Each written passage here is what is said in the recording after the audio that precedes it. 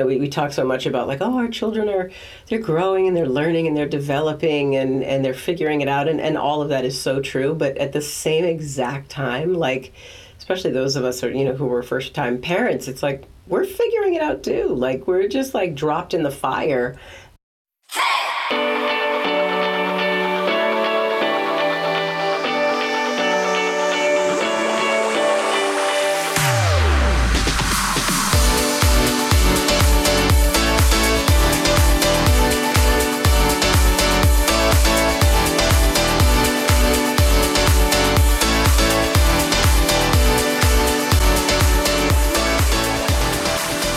Welcome to the Raising Confident Teens podcast, where we talk about life and leadership with teens and their parents.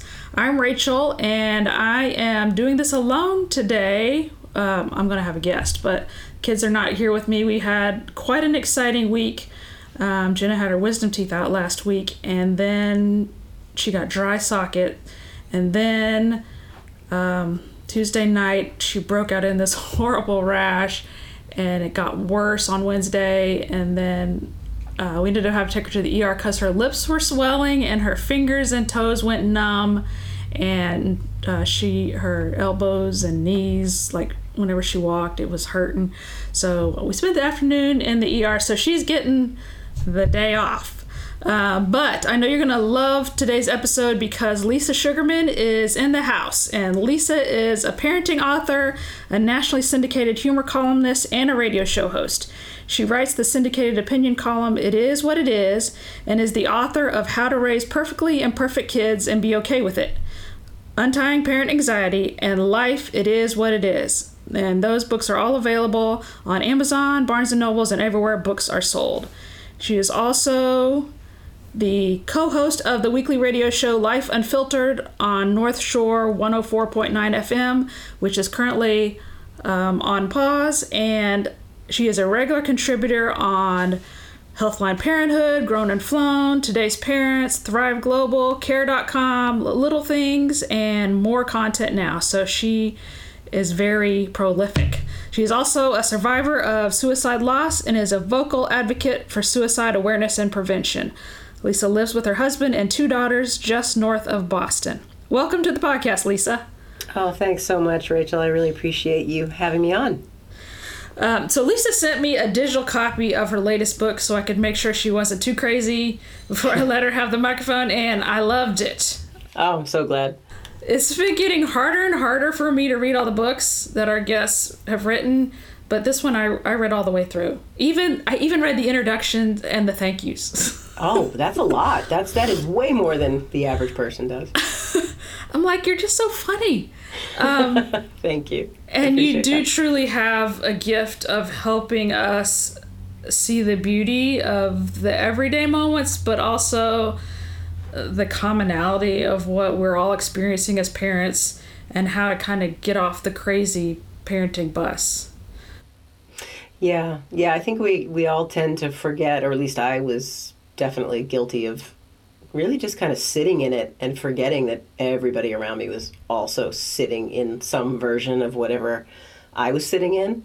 And so it just became so obvious to me that we all needed a reminder, because it's too easy to forget that, we're all out there, kind of dealing with the same stuff. Yeah. I'm thinking, I was reading, I'm thinking this book should be handed out to new parents at the hospital, kind of like, like the field guide they give to soldiers when they're going into battle. I'm like, oh God, that's the greatest endorsement. You have to write a review and say that, because that's the greatest review I've ever gotten. Because it's really scary how we just let parents just go out there and be parents and they have no clue what they're doing. Yeah, it's true. And I talk about that a lot, actually, just in general conversation with people about the fact that, we talk so much about like, oh, our children they're growing and they're learning and they're developing and they're figuring it out. And all of that is so true. But at the same exact time, like, especially those of us who were first time parents, it's like, we're figuring it out too. Like, we're just like dropped in the fire. So it's like the playing field, I think, is pretty level in that way. Yeah, it's like you don't really know what to ask. And I think you don't really know until you're past what you should have done back then. Right. That's right? the whole. You're like, man, I should have done that. Right. Hindsight is 20/20. That's what that is. Right. So I like this book because it's helps you see that you don't have to get sucked into the trying to be a perfect parent with a perfect kid. No matter what stage you're in, this book has a lot of good nuggets. Like, if kids are little, it's got good nuggets. If your kids are teenagers, it's got good nuggets. And I know you don't claim to know everything about parenting. Oh, I know like next to nothing about parenting, to be honest with you. I'm like my kids are almost 22. My youngest will be 22 next week, and my oldest will be 25 next month. And I'm still flying by the seat of my pants with this whole thing, you know? Because we're all that work in progress, and it's fluid. Parenting is so fluid. It's like some of us parents who have kids who are older. It's like, you just think we know what we're doing, but oh, it's total smoke and mirrors. That's the whole thing is all smoke and mirrors. Actually, that's not totally true. We do know some stuff. No, we do. We do. You're right. We do.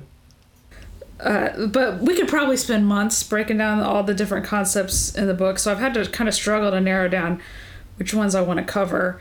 But why is it so important that parents give themselves and their kids permission to screw up? I've talked so much about this in the last several years, especially since the book came out. I mean, that's really the whole premise for the book is giving ourselves permission and the ability to do that.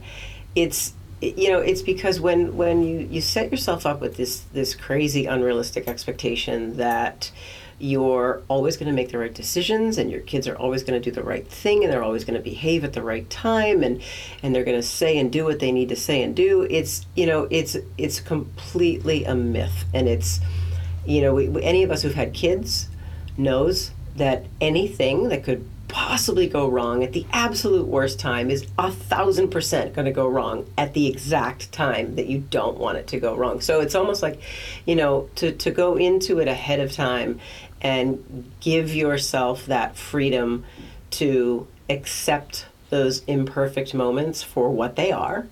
And also, at the same time, accept that those imperfect moments that didn't go the way you planned or your kids planned could absolutely end up being the greatest thing that ever happened to you if you're just open to it. And there's so much stress associated with parenting in general. Like, forget about the new parent that's freaking out about how much their kid is eating or how much their kid is sleeping. You've got the older parents who are freaking out that their kids are driving and they're going to college, and so there's just like a constant freak out that happens across the spectrum of parenthood.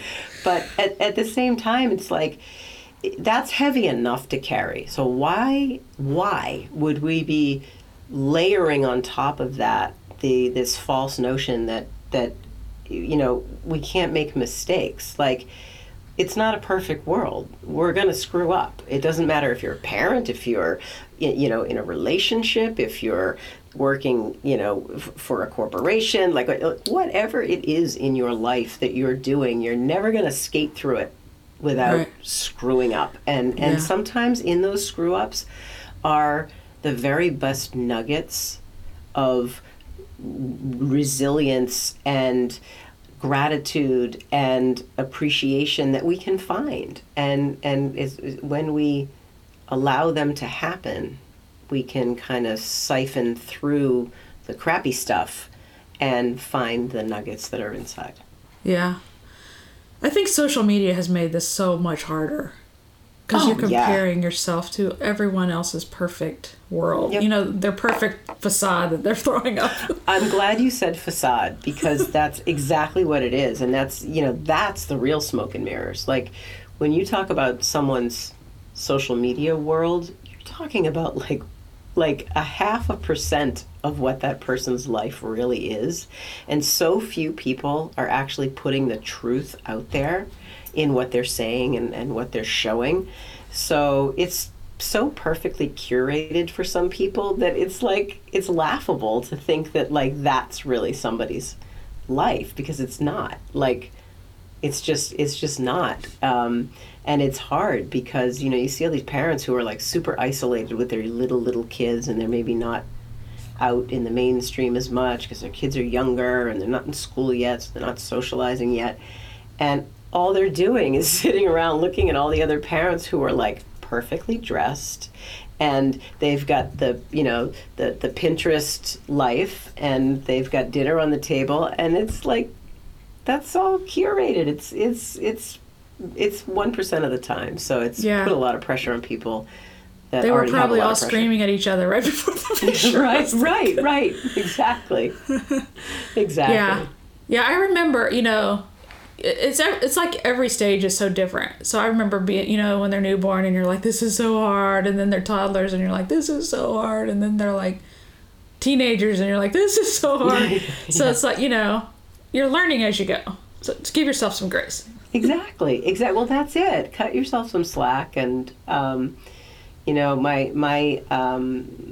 wonderful co-author Deb Gansenberg, who's a licensed psychotherapist here in the Boston area with me, who was a contributor to my most recent book that you read, would always end our radio show, because we did this radio show together for so many years, and she would always end it the same way, and she would say, "Be gentle to yourself." And it was such a simple statement, but it was so incredibly powerful and so true, because we don't often enough give ourselves that grace that you're talking about. Right. Yeah. And that we that give other freedom.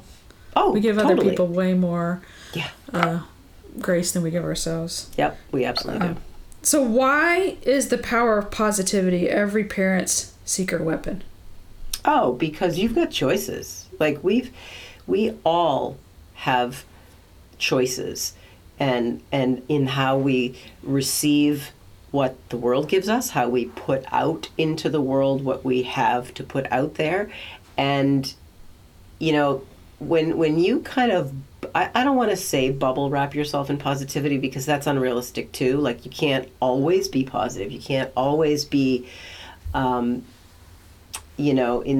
that centered and grounded frame of mind. Like, life happens and we get rattled, and it happens. But as often as we can, if we can lean into the positivity in a situation and put that out there, that's just going to make things an awful lot easier for ourselves, and for our kids, because there's a huge trickle-down effect with that. If our kids are seeing us anxious and wound up and frustrated at our work life, at our home life, at whatever it is, then there's like a secondhand smoke effect with that, in a sense. They're going to pick that up, and that's going to contaminate them, and then that's what they're going to lean into. And on the other hand, if you intentionally are in a situation that could go either way, and you lean into that positive side, that's only going to benefit you, and it's only going to keep your head clear, and it's only going to make the outcome a little bit better. And we have the power to do that. Like, we can't control what happens around us. I can't control what you say. I can't control what you do, and vice versa. But we 1,000% can control how we receive it and what we do with it and how we put it back out there. And if we're trying to do that in a positive way, then chances are the outcome will be a much healthier one. I had an experience along these lines the other day. I was talking to our 8-year-old about doing chores, how he needs to do his chores, and he was like, he doesn't think he should have to do chores. He's like, I don't love them like you do. And I'm like, why do you think I like to do them? Just because I don't complain and I don't make a fuss about it. I mean, just because I smile, that doesn't mean I'm like, I love scrubbing the toilet. I tried to explain this to him, like, I could be miserable about it, but that really doesn't help. But he still thinks that I should have to do it because I like it more. But Of course. Maybe you should hum less when you do it. Like, don't smile as big.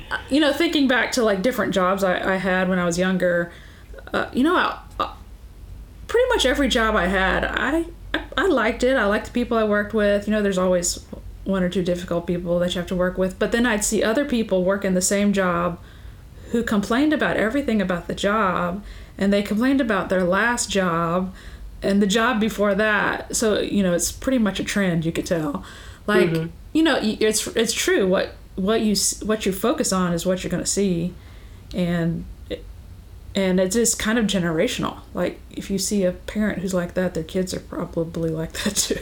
Well, yeah, but there's a modeling issue that's happening within our families. We're the ones modeling, and our kids are picking that up, and our kids are imitating, and it's environmental to a point, enough so that it has an impact for sure. And chances are good, if you're the type of parent that's going to scream and yell at your kid, you're probably going to raise a kid that's going to scream and yell at their kids, it just I think it just follows that pattern. Hey guys, just jumping in here to make a quick announcement about some changes to our podcast. We've decided to change our podcast schedule. A lot of the past few years we've been dealing with COVID, and for a period there was not as many extracurricular activities, but it's gotten to the point where it's getting hard to juggle everyone's schedule trying to find time during the school year to record with sports and lessons and school. And the summer's pretty busy for us too, because both you and Jenna are working this summer at camp out of town, and you're going on the Appalachian Trail. So we have decided to make our podcast season run during the school year. During the summer, we're still going to be doing our recordings, but building up a margin and getting ahead, because we don't want to burn ourselves out, and we need time to work on other projects. Actually, Hudson and I are going to be working on a book. Right, Hudson? Yeah. So we're not going to totally leave you alone. We'll still be posting in the Facebook community, and we have an awesome summer skills challenge coming up, and we're going to be running that all summer. It's going to be fun. If you do the challenges and post pics, you'll be entered into drawing for a gift card. And if you want more info, go to raisingconfidentteens.com/summer.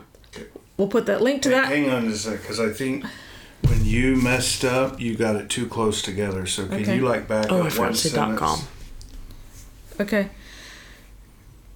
It's going to be fun. If you do the challenges and post pics, you'll be entered into a drawing for a gift card.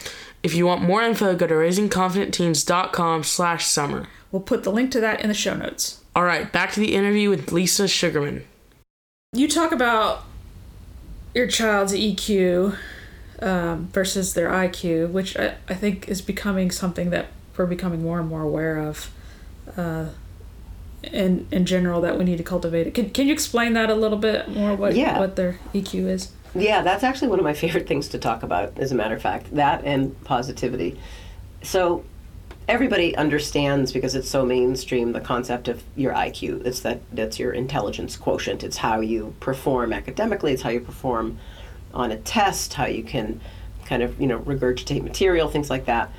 And so that's been in the mainstream forever. And of course, when, kids are progressing through school and they're going off to college, big focus on your IQ and your grades, because those correspond. And what psychiatrists and psychologists and the experts have determined over the years is that there's another quotient that people didn't really consider as much, that's become way more of a mainstream consideration now, and it's your EQ, which you don't hear as much about, but you're hearing about it a lot more, and that's your emotional quotient. And it's really basic and simple.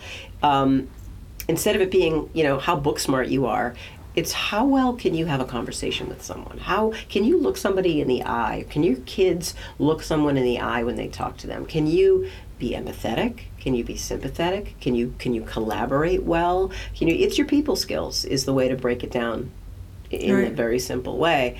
And what so much research has determined now is that people are going even further with a higher EQ than they ever did with a high IQ, because not to negate or diminish in any way how important that the academic piece is, and the ability to learn and and study and take tests and all those things that are so important. That's important, but where does that leave you if you're someone who might be insanely book smart, and then all of a sudden you get you graduate from the school and you get the great job, and now you can't interact with people, you can't collaborate with people, you can't function in, in an environment with your peers because you don't have those social skills. That's putting you at a huge disadvantage, and the scales are not going to be tipped enough just because you're smart, just because you got great SAT scores. So, I joke about it a lot, especially in the book, and I say, if someone said to me, okay, you can only pick one. Do you want a kid with a high IQ or a kid with a high EQ? There is not a second that I would hesitate, and I would say, give me that kid with the high EQ, because you can teach someone almost anything over time and with effort. But those emotional skills that allow you to be a good human being and a good friend and a good partner and a good coworker, that's a lot harder to teach. A lot of that is kind of how you're hardwired, and and it can take you an awful long way. So I think it's incredibly invaluable as a life skill. And I think you kind of have to teach it when they're younger, because they get set in their ways. Yep. And then they don't want to change. Right.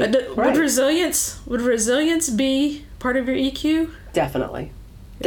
And that just kind of moves us into another chapter, and it may be a chapter you wanted to talk about, or it may not be, but it kind of slides right into the chapter about giving your kids responsibility and letting your kids fail, because when we do that, that's the number one most effective way to create resilience and help build that resilience when you've got a child who's challenged to navigate a situation.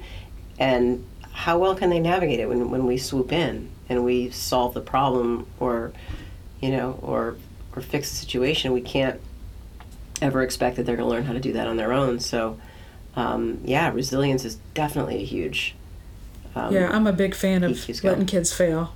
Yeah, that sounds bad, but no, it's not. It's actually not. It's the opposite of bad. It's very good. And necessary. I remember I was so afraid of failing when I was a kid, and it took me a long time to get over that. And then back when we built our house, we learned so much about failure because we were kind of backed into a wall, and we had to figure it out. And that was where my biggest growth happened, when I became willing to fail and just get up and figure it out. Try again.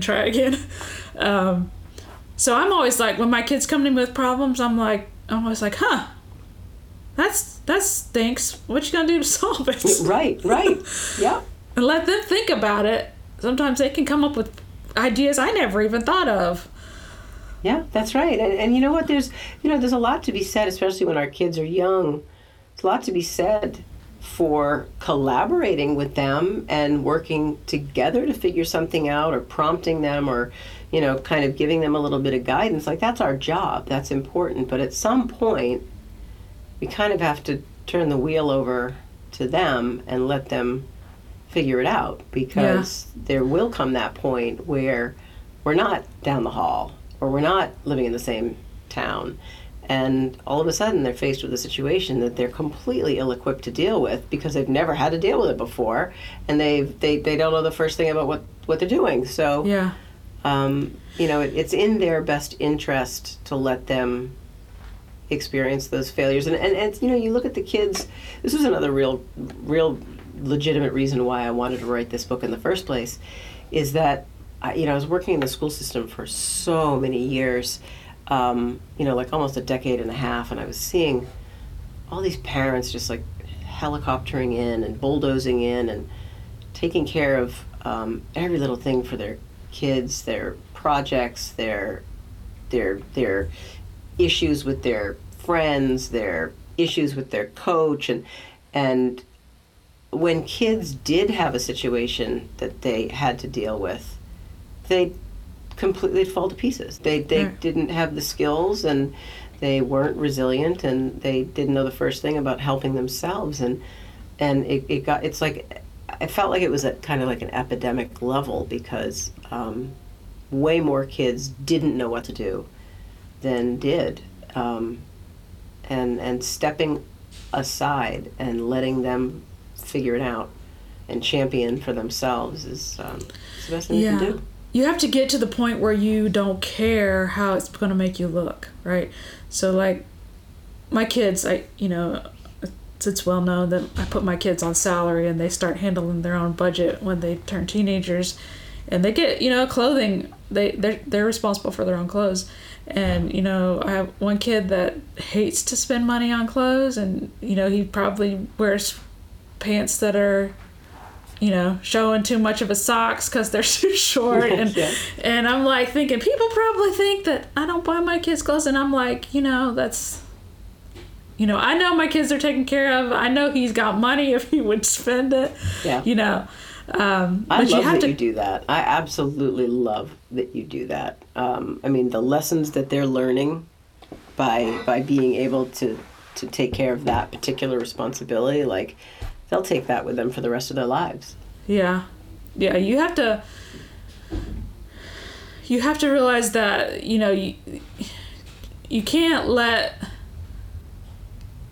the way you want to appear influence how you want your kids to turn out. Right, exactly. Right. And I'm really glad that you said that, and I'm glad you said it the way that you said it, because it's really, I think, at the end of the day, so much about ego. It's so much about parents being embarrassed that their kid isn't playing the sport they wanted them to play at the level that they wanted them to play it, or isn't part of the popular crowd, or doesn't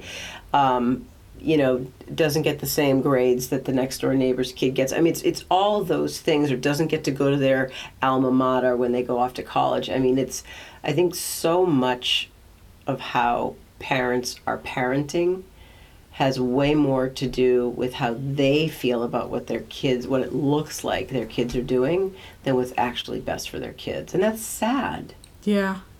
And I think that's a real struggle, because I struggle with some of that too. Because everybody does. I was raised in a very, you do what I say. That's what all the parents were like back then. You had no voice. Yeah. And I find myself, wanting sometimes to be like, you do what I say because I said it. Right. When I know that's not necessarily. It's not even like, why does it have to be that way? I don't even really know why. Right. It's not even a really good reason. Sometimes it's a good reason that you have to do what I say, but sometimes it's just like, I just want you to do it because I said, Yeah. It's just like a power thing, and I'm like, why am I like this? Yeah, we've all had those moments, for sure. So you talk about a lot about your observations from the school system. What's something that parents mess up a lot that could be easily fixed or changed about how they act? It goes exactly hand in hand with what we've just been talking about for the last 5 minutes. Parents step in and take control way too much, whether it's an assignment. I would see kids coming in with projects, and I'm sure you've seen this in your lifetime as a mom.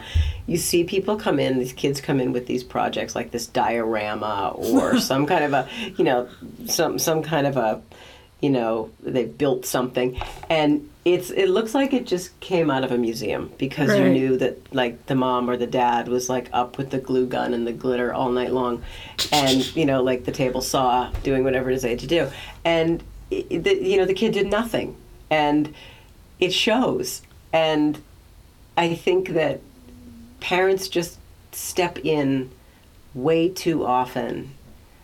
I think out of the goodness of their heart, because they don't want their kid to fail, or they don't want their kid to look bad, or they don't want their kid to be, to be feeling badly about themselves or get the bad grade. But the easiest thing in the world to do, it's way easier said than done, of course, right. is to just put the responsibility back where it is supposed to be. It's supposed to be on your kid. If they didn't study for the test and they flunked the test, they need to understand why they flunked the test.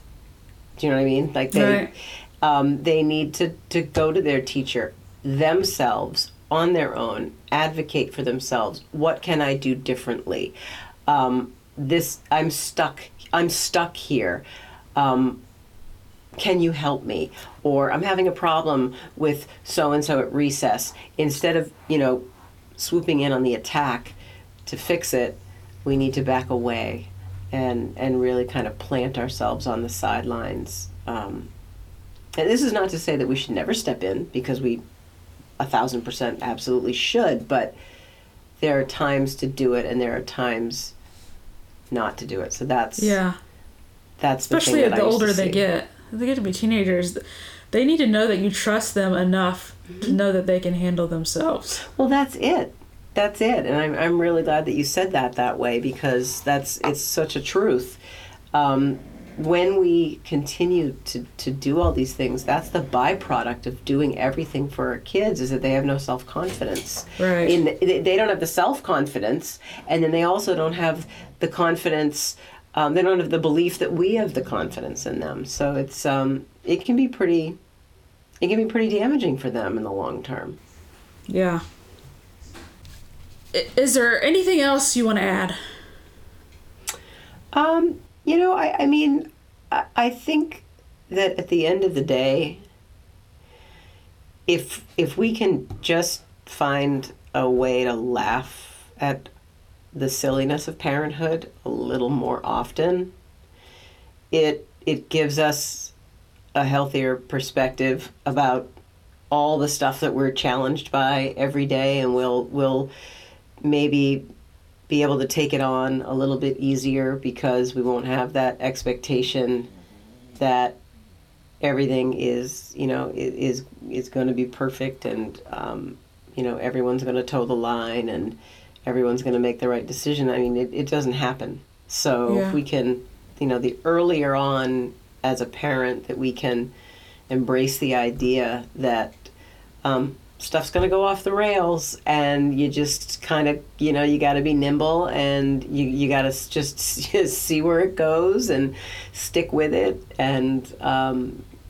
not be afraid to pivot, because sometimes when we do that, and we end up in a place that we didn't expect, and we can kind of laugh about it in hindsight, right. It ends up being one of the best things that's ever happened to us, or maybe to our kids. So, if we can kind of let go of a lot of the expectations that we have going into it, and just let it be, just be present, just be willing to be willing to adapt, and be fluid, you'll save yourself a lot of pain and suffering as a parent down the line. Yeah. So where can people find you if they want to hear more? I'm all over the place. It's kind of silly. I'm really all over the place when I stop and really think about it. Best place to find me is my website. You can just go to LisaSugarman.com, and you can find out about my books, my column, my radio show, wherever I'm going to be. I get out and speak whenever I can, whenever people ask me to come and chat. So you can find all of that there. You can find any of my books on my publisher. Their website is familius.com. You can find me anywhere books are sold. So you can walk into a Barnes & Noble, you can go on Amazon, and all those wonderful little indie bookstores all over the place. They usually have my books. So go support them, because they need the love. Yeah, I really like your perspective of parenting. It aligns a lot with how we try to teach our kids and other families that we help. You have to keep in mind this is a long-term goal, and the goal is to have a productive, compassionate, kind, happy adult when you're done. That kind of eliminates a lot of the smaller day-to-day comparison stressors, but then it also makes you more aware of what you need to do long term. Right, exactly. It's, you know what? It's not a sprint. It's a marathon. Right. And you're going to mess up, and your kids are going to mess up, and just give yourself grace. Give your kids grace. Exactly. Thank you so much for coming on and chatting with me, Lisa.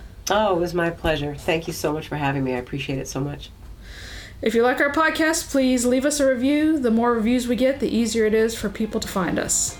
Have a great week.